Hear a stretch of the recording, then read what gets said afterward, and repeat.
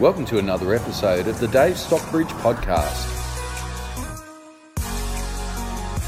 The sun is shining, the birds are singing. It's Dave from Real, and thanks so much for joining me on the podcast once again, where every week I aim to bring you hints and tips that I hope helps you make and save tens of thousands of dollars in your real estate journey.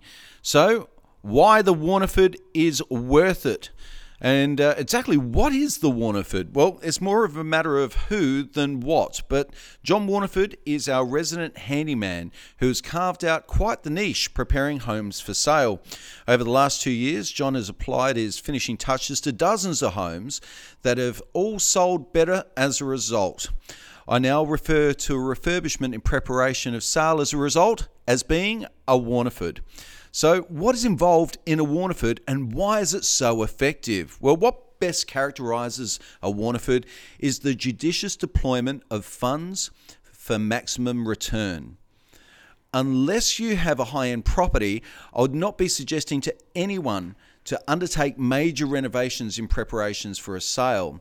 Sale time is not the time to renovate, but to refurbish. Kitchens and bathrooms net you the lowest return on your investment. So come sale time, judicious use of materials to extract the best result in these areas is indeed the key to achieving a great result. So that is why a kitchen that is very tired and needs a bit of work is something that we're recommending to people to refurbish with perhaps new bench tops, some new splashbacks and a lick of paint rather than replacing the cabinetry and remodeling the space. Similarly, if the bathroom of a home is tired, the best fix is a new vanity unit and some updated fixtures and tapware. Avoid retiling wherever possible and always consider regrouting the shower alcove. Building inspectors will always check for moisture in the shower alcoves, so a regrout in the sill prior to coming to market will help your property pass a building inspection. But apart from that, try to avoid spending money in both of those areas, the wet areas and the kitchen. So where should you be spending your dollars for maximum returns? Well, paint, floor coverings and gardens is the simple answer to that.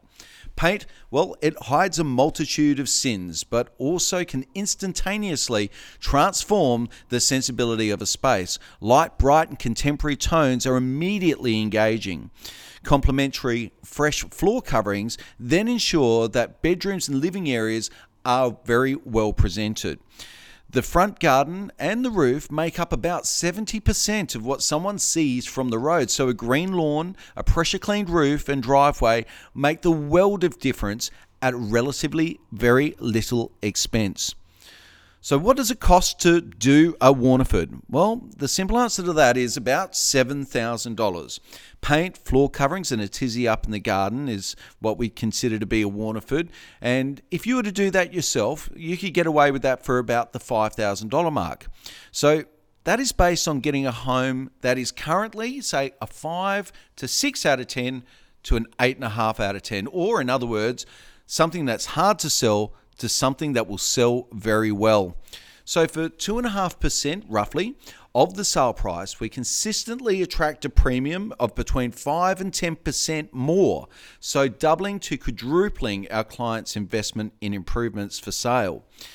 Selling earlier in the campaign also often means selling in a competitive environment and for more money. So making the Warneford strategy an effective template for home sellers to follow. One of the best ways I can add massive value for my clients is to consult them on what they should be spending their money on and where they should be spending their money before they spend a cent in preparation of a sale. I suggest to anyone thinking of selling to book a free consultation with me now.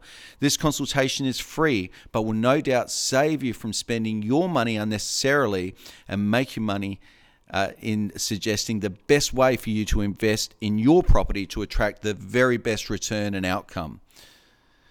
So I hope you've now got an insight into what a Warneford is and why it's been an effective strategy for dozens of home sellers over the last year or so. We find that a Warneford is most effective on properties that are 10 to 12 years old that are still quite modern. We find that those properties that have typically been used as investment properties over that time are already overdue for paint and floor coverings anyway, and so benefit greatly from it. But also they don't need big money spent on things like gutters and fascias, external paint, roof works and the like. This is going to be money that if you did have to spend, it's going to be very hard to get back from a potential purchaser, as of course these are things that a buyer's expecting to be in good order anyway. But paint, floor coverings and the like change the initial impression deeply.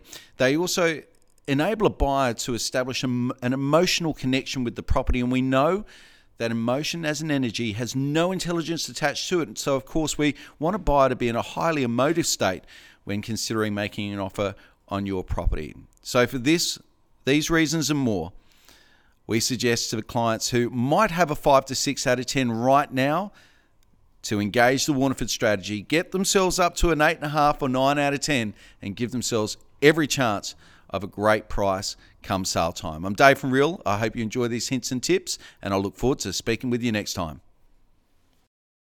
Thanks for tuning in again to this episode of the Dave Stockbridge Podcast. Please follow us on Facebook or subscribe to us on iTunes, and we look forward to bringing you more next week.